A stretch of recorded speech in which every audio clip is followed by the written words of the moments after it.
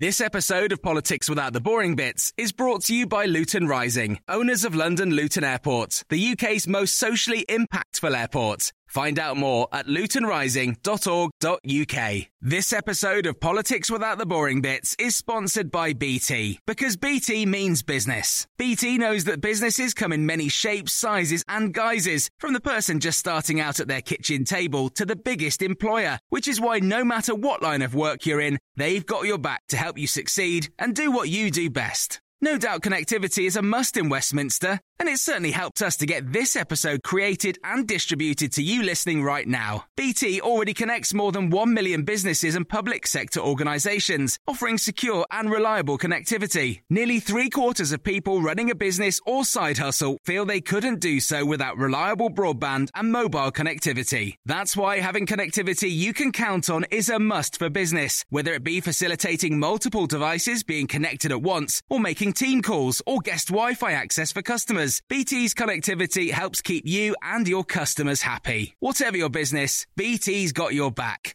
Search BT's got your back.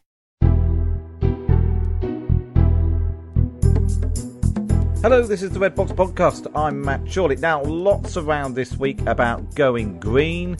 The government unveiling its net zero strategy and telling us we're all going to have heat pumps and so on.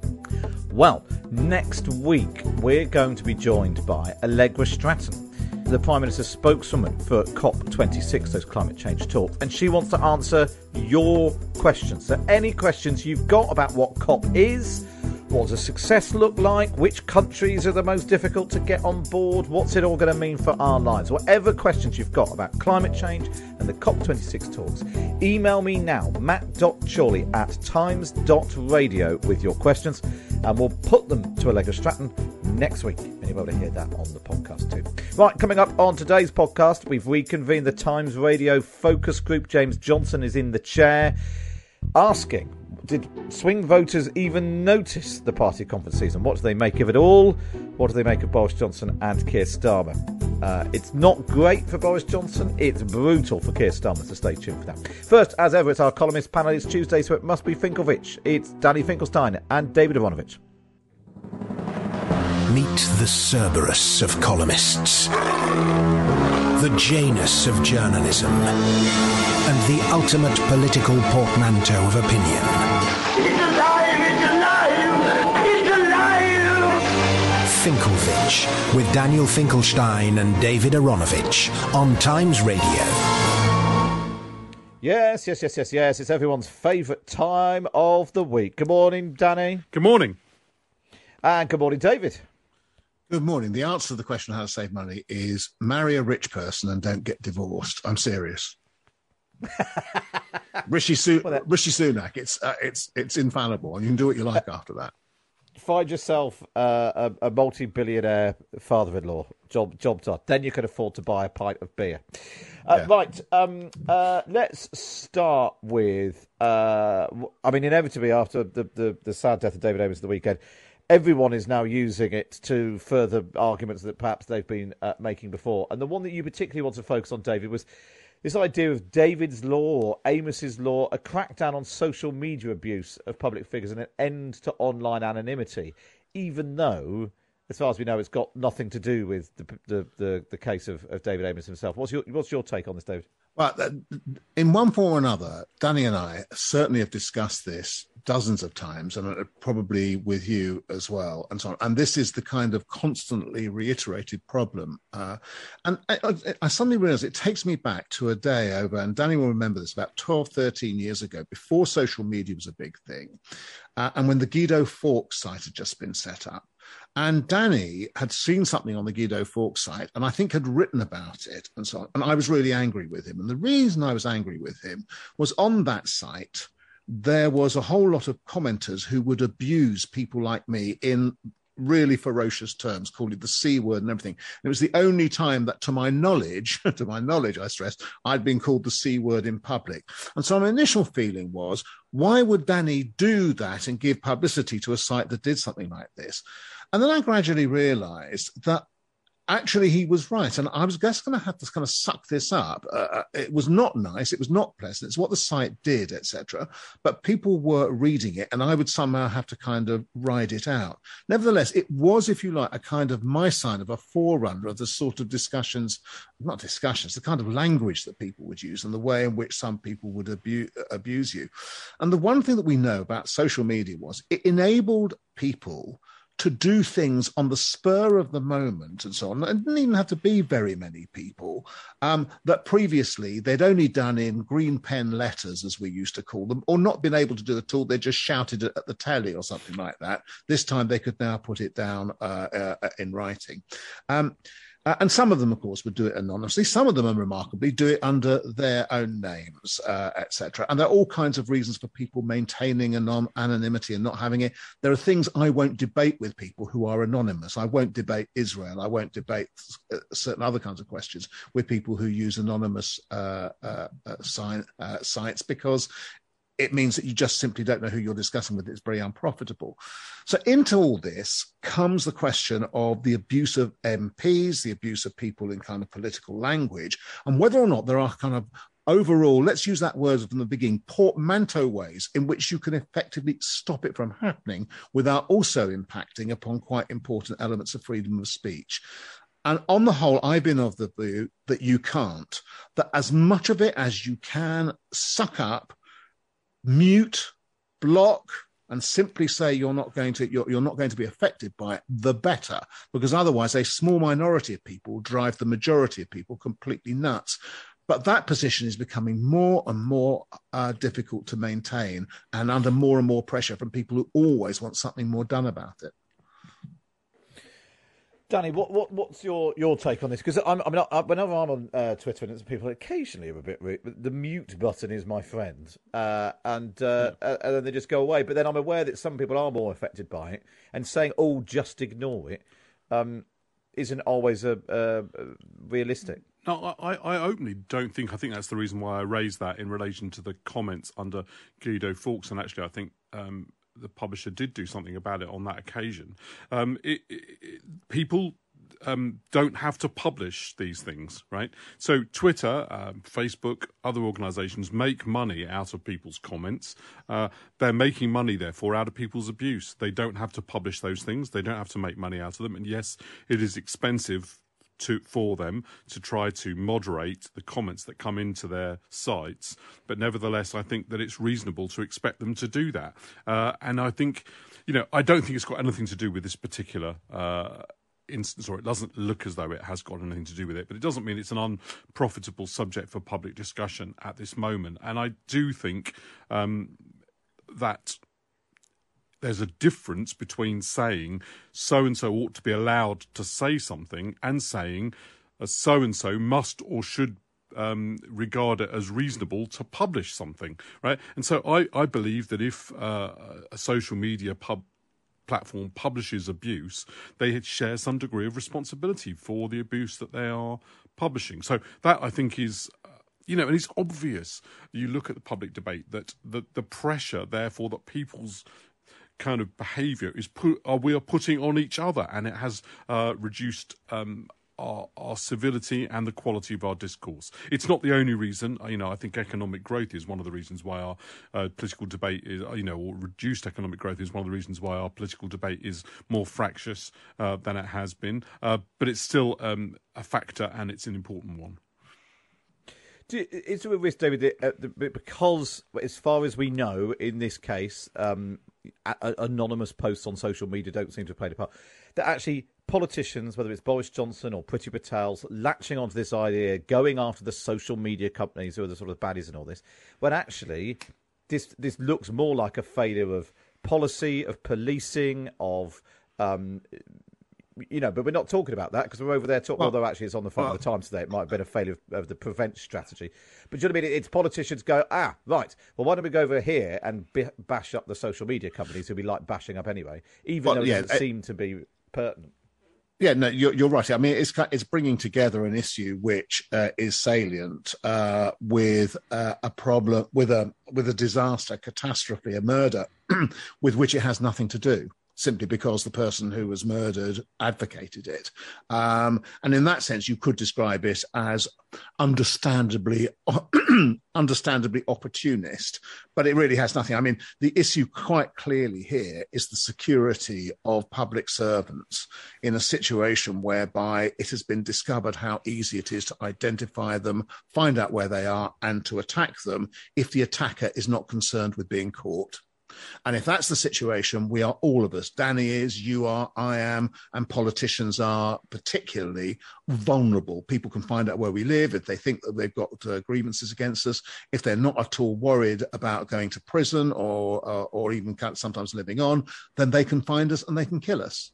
And that's a reality. So the question for MPs is one of guarding them. And I, as far as I can see, if you had, let's say, one more incident of this kind or any more serious incidents, the pressure will be on for constant guarding. There's only 650 odd of them, etc. And we may have to invest in it. And that's the issue raised by David Amos's murder, not the issue of what happens on the internet, which is separate and which is subject to the kinds of arguments which Danny and I and you have been talking about. Absolutely. Let's move on and talk about some other stuff now. Succession. Have you both been watching? Have you watched it, Danny? No. I haven't. I've just watched other things. I will do at some point, I'm sure. But right, fine. It's not your against. So David, I'm not a great fan. Can I just say that I tell you what, I did watch one of them. I'm never a great fan of programs in which literally every single character is unsympathetic, and I couldn't care less whether what happens between one unsympathetic character and another.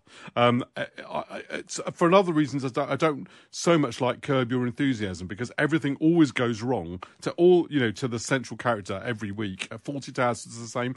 I do actually prefer at least the hope that something quite nice might happen to a nice person. Oh God! Danny Finkelstein is a Richard Curtis man. You can tell. You've got to love Richard Curtis. Great. You've got to love them all. Ted Lasso is your ultimate comedy, and Curb Your Enthusiasm doesn't. Yeah, of course you. I do actually, but as long as you understand the limitations of it. Funnily enough, last week Danny wanted to do the Blair Brown years, and wanted to ask me about it, but I haven't watched it because I'm not particularly interested in watching that kind of thing on television. But he's much more gamely said he will discuss Succession despite not having seen it, and I think that shows you a real difference between the two characters. I'm not prepared to talk about things I don't know anything about, but Danny's much braver. I think, well, maybe then Danny is the sympathetic character that people can warm to. But the point, David, was that in the first, and I watched the first episode of Succession last night, and there's a lot of fuss made about Logan Roy trying to get through to the president in a moment of crisis, because his whole business empire is about to collapse, and he wants to get through to the president, which got you thinking more broadly about politicians. It did. And rich people. Yeah, it got me wanting to ask Danny about this because he knows more about it. Because I remember staying in Corfu in 2008 at a place and so on, and we took out a little boat, a tiny little boat, and went past a couple of gigantic yachts. One belonged to the proprietor of this entire enterprise we're speaking from, and the other to a guy called Oleg Deripaska. It so turns out that on that yacht at the time was an old friend of mine called Peter Mandelson. Now, I could not understand why Peter Mandelson wanted to spend time, and honestly, I'm not being mad here, on Oleg Deripaska's yacht, particularly after seeing Succession and seeing what goes on those yachts, but nevertheless. And then during the course of Succession, there's a call to the president, and obviously you can get through as Logan Roy to the president, even if you can't necessarily get what you want. And I was thinking about it in terms of Richard Desmond, all these other kind of, some of these really rebarbative millionaires and billionaires. And I was thinking, what, beyond their kind of power, I'm seriously beyond that, what is the attraction of these people to politicians? Politicians, on the whole, can never be rich unless, of course, as we said, you marry very rich and so on. So why do they like it? What is the charm of it? Why do they feel so romanced by it? Why does Boris Johnson go to Yevgeny Lebedev's place in Umbria all the time? Well, okay, I think there are a number of answers to this question. The first is the sort of bleeding obvious. It's a very nice, I'm sure it's a very nice place, and they're very nice yachts, right? So I'm sure that's at least part of the reason. I think another reason is that they're fascinated by it. So one of the things about being in politics, you're fascinated by all sorts of people and things. And those people will also be fascinated by things at the other end of the spectrum, actually, just because they're fascinated in life and odd things, extraordinary things, right? So I think that's an element of it. There's always an element of fundraising involved in it. And I think also when politicians retire, they find they're very, very prestigious individuals. Everyone wants to talk to them, and they tend to mix with people who earn a lot of money. And they're thinking to themselves, hang on a minute, I'm probably the brightest person in this room. How comes these other guys who are not as accomplished or as worldly as me have got all this money and I haven't, right? And all of those things, both good and bad, and mixtures of good and bad motives mix up in, because these people are human, in what then happens. And people are obviously attracted to different things, right? And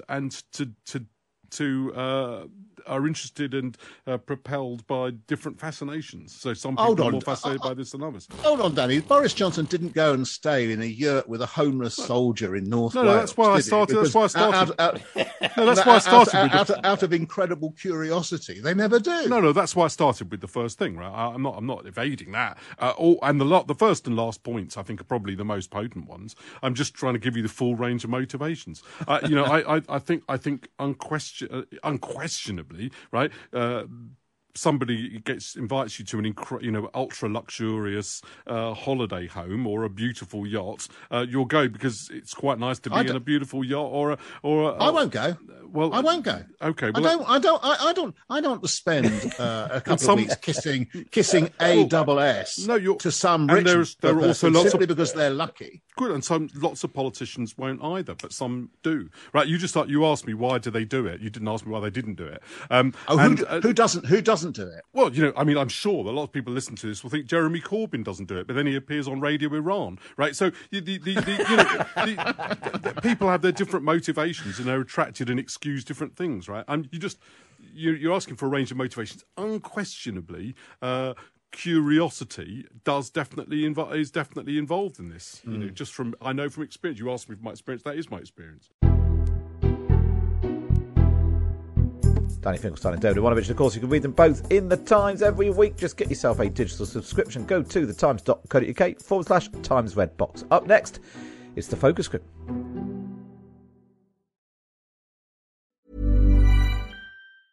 It's that time of the year. Your vacation is coming up. You can already hear the beach waves, feel the warm breeze, relax, and think about work. You really, really want it all to work out while you're away. Monday.com gives you and the team that peace of mind. When all work is on one platform and everyone's in sync, things just flow. Wherever you are, tap the banner to go to Monday.com. Planning for your next trip? Elevate your travel style with Quince. Quince has all the jet-setting essentials you'll want for your next getaway, like European linen, premium luggage options, buttery soft Italian leather bags, and so much more. And it's all priced at 50 to 80% less than similar brands. Plus, Quince only works with factories that use safe and ethical manufacturing practices. Pack your bags with high-quality essentials you'll be wearing for vacations to come with Quince. Go to quince.com/trip for free shipping and 365-day returns. This episode of Politics Without the Boring Bits is brought to you by Luton Rising, owners of London Luton Airport, the UK's most socially impactful airport. Find out more at lutonrising.org.uk. You're listening to the Red Box Podcast. Now, every month on my Times Radio show, we convene a focus group, a panel of voters in association with Keck CNC. James Johnson's in the chair, and this is what happened on our latest one. First of all, we're legally obliged to explain what is a focus group and why is it different to normal opinion polling. Absolutely. So it's not a poll of 1,000 people, it's 8 people, and it's not intended to be representative of views across the country. You can't do that with such a small group of people. But what it does allow you to do is get a deeper dive and a sense of what people really mean when they answer things in polls. So how are they talking about politicians? In what way do they speak about them? And why are they saying the things that they do? So political parties, the government uses them a great deal. We've obviously been doing them here on Times Radio, and it really tries to give us that nuanced view underneath the public polls. And so who were you speaking to in the focus group, and how do you go about finding them? So this time we spoke to swing voters. So we went out and looked for people who voted Conservative or Labour at the last election, who are now undecided, largely of working age, split between male and female. And they were from this time round Wolverhampton, Swindon, and Sheffield. So we got them together in this group, and I suppose we'll see as it pans out, Matt. But I think one of the sort of key questions that we tried to answer this time.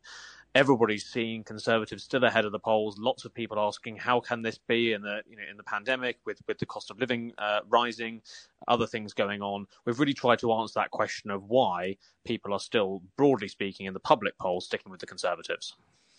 Okay, well, let's kick off then. Let's hear the group in full effect. This was a very straightforward. You always kick off with a nice, straightforward, open question, just to get a sense of the group. The question being, how is the government doing? I think any government that was in, whether it had been Labour, Liberal Democrats, everybody would be the same. Boris can't do anything right, literally. But in all, I think he's not done that bad a job. It's a thankless job, really. He's had a tough time. I don't think anybody had done as good a job as what he's done, to be fair. I think the government is doing a bit of a mediocre role at the moment. They seem to be falling into that rut like previous governments beforehand. They get to a stage where everything just seems to be the norm. So come next election, they'll probably be out because the country will want something different. Whatever Boris had done at the time, whoever was in government at that point would have got a backlash on whatever they decided. I don't think he could have done right for doing wrong.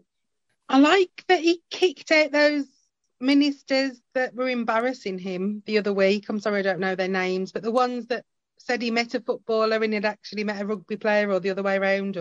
And he did get rid of at least 2 in that recent shake-up, and I thought, good. Yeah, there still seems to be that age-old problem of the Conservative Party not being in touch with reality, and they don't understand poverty and how some people have to live. And then on the other hand, you got, was it like Matt Hancock's next door neighbour who they gave that massive big contract to? So they do shoot themselves in the foot sometimes, but all the criticism that they've had but it's only in hindsight. They're doing the best they can in a situation that we've never been in, but at the same time, they're under the spotlight. So anything they do wrong is in the news, is highlighted. Well, there we are. So that's a pretty broad assessment of how the government's doing there. And I know, James, and we'll get the messages in a minute. Do text in 87222, start most of the word Times. You can tweet me at Times Radio. There will be people screaming at the radio saying, what are you talking about? Of all of the things that have gone wrong in the country, how are you still giving the government the benefit of the doubt? But that is just reality, that the public are still incredibly forgiving. Yeah, and this is why we do these focus groups. This is the reality check compared to the world of social media and Twitter. I mean, look, it's not overwhelmingly positive about the government. People aren't saying they're doing an amazing job. I'm really happy with them. They're not citing lots of examples, though one lady did point to the sacking of, I think she was referring to Gavin Williamson there as a positive. But what's really happening is that COVID and the pandemic is really providing a sort of a reputational screen still for Boris Johnson and the government. We've seen that since we started doing these focus groups last June, but that really is carrying on, and it's taking us into this period of the rising cost of living as well. So people aren't looking and blaming the government for what's happening. They're still looking and blaming COVID and saying actually the government are doing a pretty good job in those circumstances. A couple of warning points. The chap who said it's quite mediocre at the moment, it's perhaps falling into the trap of what governments always do. That's certainly something for Boris Johnson and the Conservatives to look out for. But as I say, there is this sort of protection from the pandemic, and also a bit of a sense that sometimes perhaps the media is a little bit unfair. There was an interesting quote there near the end from the lady who said they're under the spotlight too much. They're being pulled up to the things they do wrong. And this is one of the things we see a lot. People say the news always focuses on the negative rather than the positive, and that's feeding a bit through into the views of the government too. It's interesting that the sort of no one saw the pandemic coming. Nobody could be prepared for it. Give them the benefit of the doubt. They've done the best they can in extraordinary circumstances. That does now seem to be feeding into other things, other areas, as if the government is in no way sort of involved in anything, whether it might be, lorry drivers shortages or cost of living, whatever it might be. Let's take a look now on the subject of cost of living. You asked them specifically if they thought Brexit was in part to blame for the cost of living going up. I think it's definitely partly involved in Brexit. I don't know kind of too much about what certain parts of it would have affected the prices. I was told the story with the fuel that it was they'd got a horrendous backlog that was going out of date, so that's why obviously it was put out in the news. I don't know how true it is, but I don't know enough about Brexit to blame Brexit, but it definitely did seem like we didn't have enough HGV drivers. People were sent back and not given visas to work here, and then we haven't got the transport to get things to the supermarket. Brexit, I would say, is about 50% classed as foreigners, but you know what I mean. That they've all gone back to Poland or wherever they've come from, which is obviously then shortened for places like HGV. And at HGV, they're offering all sorts of incentives at the moment. They've actually taken out reversing, and they've said that you could take your test, there'd be no reversing involved, and then when you get a job, you could ask the people that employ you to teach you how to reverse. All it takes is someone on the news to go, petrol, you need toilet paper, or you need this, and everyone's like, oh my God, we've got to go and get this. And it just ends up being ridiculous. I don't know who's behind it or. Well, there we are, James Johnson. Really interesting in that it's sort of, I don't know if it's deliberately trying to find excuses for the government or it's somehow not looking to the government to be the solution to problems that people face in their lives. Yeah, I think what's happening here is about where people get their information from. And something that has been a feature of my focus groups for a long time, as well as in this one, is that people don't really know who they can trust. They don't trust the media. They don't necessarily trust social media or the things they've heard from their friends, and they don't really trust the government either. And therefore, they don't really know just how serious an issue perhaps cost of living is. They don't know how serious an issue or why there was a fuel crisis, for example. You heard the chap there, referring to this theory that there was excess fuel, and that's why the media were putting it out there that there was a fuel crisis. There is a world of conspiracy. There's this vortex of mistrust, and in that scenario, the government gets away with quite a bit of the blame because people don't quite know where to look for who to blame. Brexit was mentioned, but even that wasn't really linked to the government or linked to any sort of real sense of grievance or anger. So I think it comes down to that sense of mistrust, and that gives opportunities for the government to communicate directly with voters, even though it's part of that mistrust as well. It is fascinating, that, and I suppose it's the thing that surprises me is that given how interventionist the government has been in the last 18 months, particularly at the early stages of the pandemic, literally telling us where we could go, what we could do, paying people to furlough and so on, that now that hasn't necessarily led to a view that the government should be sorting out problems. They seem to be just buffeted by forces rather than being a force themselves. But let's focus on some of the personalities then, and you asked them for sort of straightforward, in one or two words, to sum up some of the party leaders. Let's kick off with what the focus group, the Times Radio focus group, had to say about Boris Johnson. He's a likeable character who is a bit of a Jack the Lad, so he's relatable. He just says a lot of words before he actually gets to the point he's getting to. He's a rambler. I just think he's a bit of a joke. A bit of a clown. Someone with that personality to lead our country through COVID was just worrying. Yeah, I think he's a bit of a bumbling buffoon, to be fair. In our family, we call him Tim Nice but Dim, after the Harry Enfield character. It's quite nice to see a politician that actually makes a joke and sort of like more down to earth than any other politician we've ever had. I know he's Prime Minister, but he gets all his aides and his other people to advise him. So he's just like a figurehead as far as I'm concerned. Sometimes you think, can he make the right decision? I know he doesn't make all the decisions, and obviously they come from his backbenchers and whatnot. But I don't know, he just comes across a bit too wanting to be likeable. He's obviously the figurehead. He's not making all the decisions. Is he the person that I'd have wanted in for COVID? No, probably not. Do I hate him? No, because you can't hate him. I've met someone who's seen him come into a conference type situation where he's given a speech and he's all well groomed and everything else. And before he goes on stage, he ruffles his hair to give that trademark rough look that he's got.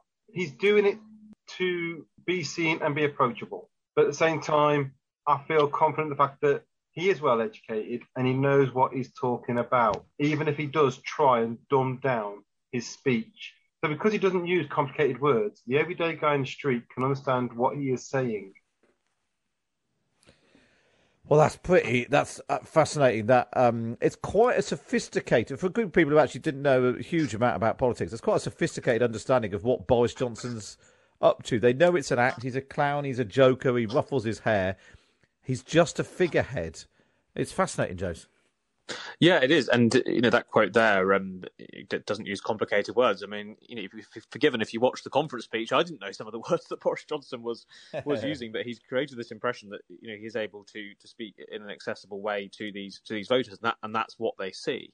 Look, this was a pretty positive reaction to Boris Johnson, and I think the real sort of danger for opponents of Boris here is that one thing that gets said a lot is that eventually voters will find out Boris Johnson. They'll work out that it's an act, and they'll see below this bumbling veneer.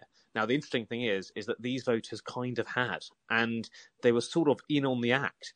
And it was actually a bit of a positive, as you heard from that chap at the end there, because it gave them a sense that even if he wasn't really who he was making out to be, actually underneath there was someone who was a bit more confident and was a bit more aware and a bit more intelligent and a bit more on top of his brief. So it is the sort of worst of both worlds if for people trying to attack Boris Johnson and the Labour Party. And there's also this figurehead thing that keeps coming up. Now, that's not something I had really heard so much, certainly in focus groups when I was doing them in Downing Street under Theresa May. There's, I think, with the advent of Dominic Cummings and Chris Whitty, Patrick Vallance, people seeing these advisors in a much more visible way, people have sort of taken away a little bit more of the blame from Boris Johnson himself, and that's having a role too.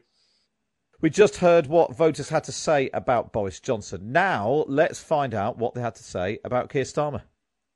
I dislike Keir Starmer. I think he uses his law background to try and bamboozle Boris. And anything that has gone wrong, he's very, very quick to say, well, I would have done this or I would have done that. Whether it's fake news or not, Keir Starmer is actually remembered for the one that let Jimmy Savile get away. He was in charge of the CPS at the time. And a lot of people don't know who he is. He's not made that impression. I feel that the Labour Party were so behind after Jeremy Corbyn. We needed this big, strong character, and there wasn't one. People aren't interested in what he could have done different. We need to know what he wants to do from now. He's an absolute tool. I wouldn't trust a word that comes out of his mouth.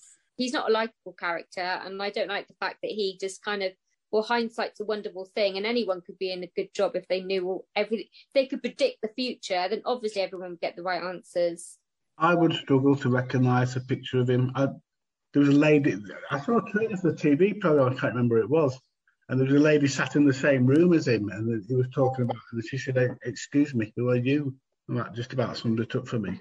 A completely wrong man for the job. He looks a bit of a weirdo. Well, there we are. That's pretty brutal stuff there, rounding up what voters think about Keir Starmer. Now, one of the things I wanted to focus on with you, first of all, James, is the Jimmy Savile stuff, which bubbles around quite a lot. I mean, I see it quite a lot on social media, and it's clearly got some cut through. This idea that because when the decision was taken not to prosecute Jimmy Savile in 2009, Keir Starmer was the head of he was the Director of Public Prosecutions at the Crown Prosecution Service. He wasn't involved directly, as far as we can tell, in the decisions that were made.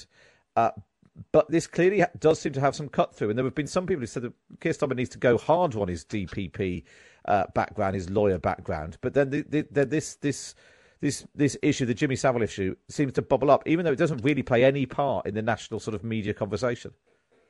Yeah, quite. And you heard the chap there. He said whether it's fake news or not, and then went on to say it anyway. So even though people might have some doubt about the source of it, it is still informing their political views. Now, it doesn't come up all of the time, but it does pop up every now and then. And it might be one of those things that, as you say, on social media, come an election campaign, could have a role, especially if it was linked to voters' existing concerns about the Labour Party and crime. So, yeah, it's a good example of how what I'm sure many people would call conjecture or would call, perhaps particularly concerning stuff on social media really can cut through and inform the views of voters.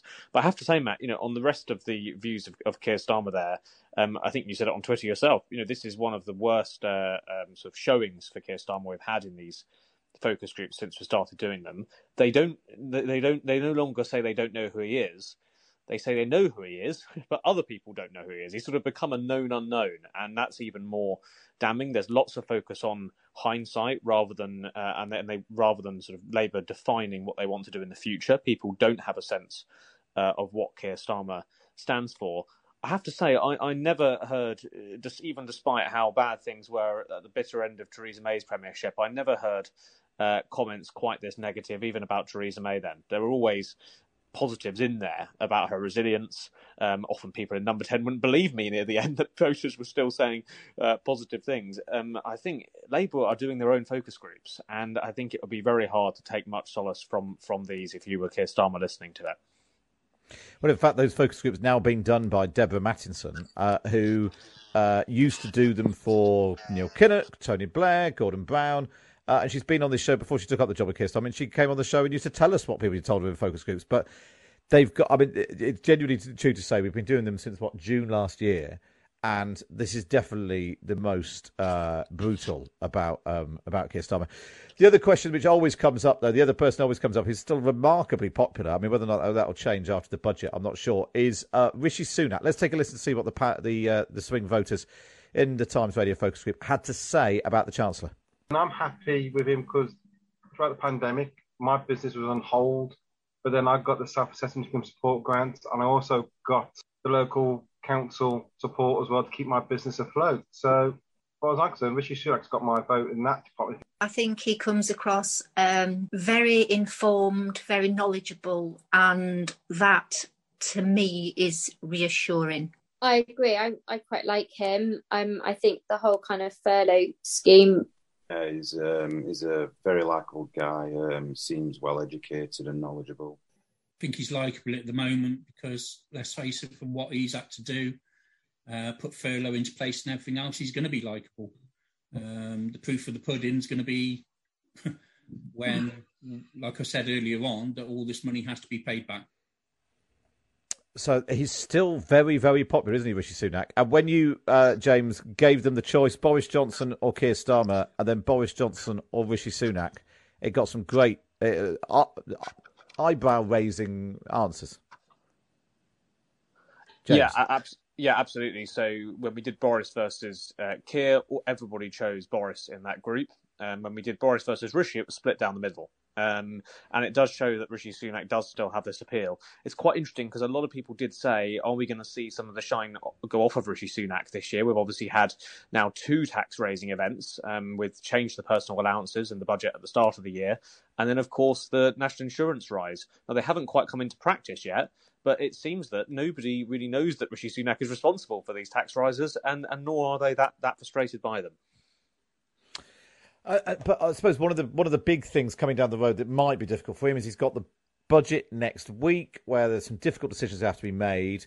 Whether it's, he's already said he's going to put up national insurance to pay for the NHS and social care.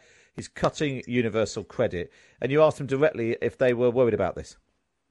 Whatever government is in, they've got to get recoup some of that money back into the coffers. And national insurance, taxes, I mean, it's all, everything's going to go up.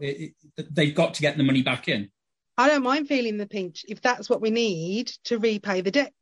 But I want it to be fair, and I don't feel it will be. But that's a typical Conservative thing, that they'll take it out on the little people, and then the higher tax bracket won't notice anything. whereas £150 a month is going to make a difference to us as a family. So, yeah, I'm concerned. The thing that struck me, James, was despite the fact it sort of dominated the news agenda, Universal Credit and National Insurance hadn't really got the cut through you might have expected. Yeah, and a big caveat here is that obviously voters might not be feeling it yet. Nix comes in next year, and obviously Universal Credit only announced very recently. But yes, there's not a big backlash on this just yet. I think the key thing is what that lady said there about it being fair. And if Labour can paint the Conservatives as doing this in an unfair way, then we could see things change. But you've got to remember that the person announcing these things is a very popular politician in Rishi Sunak, and also that the Conservatives and Rishi Sunak himself are aware of the potency of that fairness line. And I think that's why you saw, whether it was with the personal allowances change earlier in the year, that's why you saw corporation tax going up as well. It's why you saw with the national insurance rise also a tax on dividends. So the Conservatives can try and say, actually, look, this is being spread across people along the sort of income spectrum. So that's really where the battle is. If these tax rises or universal credit cut can be painted as unfair by the Labour Party, then you could see that situation change. Do you think that Rishi Sunak's got a sort of enough, to use a sort of financial metaphor, enough credit in the bank over the last 18 months that people do seem to be willing to trust him, that if he's making decisions, even if they're unpopular ones, he knows what he's doing. He was good for he was good for us the last year. So even if they're tough, then I'll go along with that. Do you think that's the case, or at some point will that credit run out? I think there's two things there. The first is the reason they like Rishi Sunak. It's not just because of furlough. We heard a bit of it there. But it's also because they like how he announced the furlough. They feel that he connected with them. They feel he understood them. People talk about him as not being like an average politician. So that's a real advantage and a real strength that he's got. The second thing is that voters are very aware that there is a large COVID debt to tackle. They're pretty clear about that. They're pretty candid about that. And they know that tough decisions are coming down the line. I've actually heard more voters talk about the size of the debt than I have Conservative MPs. So this is something that Rishi Sunak can also lean on, and that will mean that voters do not think that Rishi Sunak is just callously making cuts or callously raising taxes, but he's doing it in a difficult context. Now, as I say, that could change if the values question alters, or if they blunder and are seen to have done something that seems unfair or insensitive, then that could shift. But at the moment, he's got those two things going for him. But James, you read them something that Boris Johnson said in his party conference speech about the sort of economic model. We're not going back to the same old broken economic model with low wages, low growth, low skills and low productivity, all enabled by uncontrolled immigration. The answer, he said, was to control immigration, to allow people of talent to come to this country, but not to use immigration as an excuse for failure to invest in people and in skills. So you gave them that statement and then asked them what they made of it. Let's take a listen to what they said. The immigrants that we were using were doing the low-paid jobs that, unfortunately, British people don't want to do. Because a lot of them do come to this country because we're such a pushover. I mean, a lot of those people were coming across because they heard that if they came across that little water of ours, they'd put them up in a 5-star hotel that cost £1,500 a night, and and then they put them on benefits. I've got a bit of a mixed view about Boris's statement. At the end of the day, we are a mixed cultural country now, and we have been since the Second World War. But at the same time, we do need the lower earners from immigration, those who are prepared to do the low-end jobs. But at the same time, there's a lot of English people who need to kick up the backside to go and do those jobs. A lot of the younger generation are... I think they're entitled. I think they think, well, why should I do that? And let somebody else do it. So yeah, I think unfortunately the jobs won't get filled without the migrant. James Johnson, I'm intrigued by, you've been doing these focus groups for a long time now. My sense is if you'd done this 4, 5, 6, 7 years ago, concern about immigration would have been much higher, and there was pretty nuanced responses to the issue. Yeah, I think it also slightly depends on which group of swing voters you're speaking to. So obviously here we haven't necessarily honed in on those new Tory voters in some of those red wall seats that the Conservatives gained in the North and the Midlands. While I do focus groups in those areas, and particularly in small towns in those regions, immigration is still very much front of mind, and there are still real frustrations and concerns about it. So it's certainly not gone away completely, and particularly for those new Tory voters. But yeah, we saw a pretty mixed view here. We saw people pointing out about lower skilled jobs that they felt that actually Brits wouldn't do. We then saw the flip side of that, which was actually these British people needed to be mobilised, needed to actually partake in the labour market in some of these jobs. Then we saw people refer to a mixed or multicultural country in a proud way. And then we saw others talking about concerns about illegal immigration and contribution. So a lot of things flying around, quite a mixed view, but certainly news for both sides there, I suppose. Not a negative reaction necessarily to Boris Johnson's vision of immigration, but nor a particularly positive one either. Yeah, maybe just a bit sceptical about how realistic it is. Well, this is now my favourite bit because, in fact, someone just messaged in saying they're not against focus groups, but people are very bad at predicting what they're going to do next. And when you asked them, how would you vote next, I think almost the entire group pretty much said they were going to vote Conservative. But obviously that's in the future. More informative is actually just how are you feeling right now? And you asked them if you could send a message right now to Boris Johnson. What would it be? And I'm sure he's listening. In fact, we've put them on social media, so I'm sure someone in his team will have already seen them. In a moment, we'll hear what they said to Keir Starmer. But this is the message from the focus group to Boris Johnson. Just keep doing what you're doing. Good job. I'd say make it fair. Don't have fat cats and cream off the poorer people. Don't steal off the poor people because they're the easy targets. Make it fairer. Yeah, again, make tax a level playing field. Echoing what everybody else has said, keep it fair, but on the whole, you're doing a good job. Make sure the rich don't get richer by paying less tax. And Paul? Try and safeguard finance to overcome all the money that we now owe. Now, right in there, the single word that stands out for me, James, is just fairness. This feeling that we know there are tough times coming ahead, and there's still this niggling doubt that the Tories won't deal with the problems the country faces fairly. Yeah, and this is the big one for Boris Johnson and the Conservatives. They've over the last year managed to stay on the right side of that line. They had a couple of wobbles.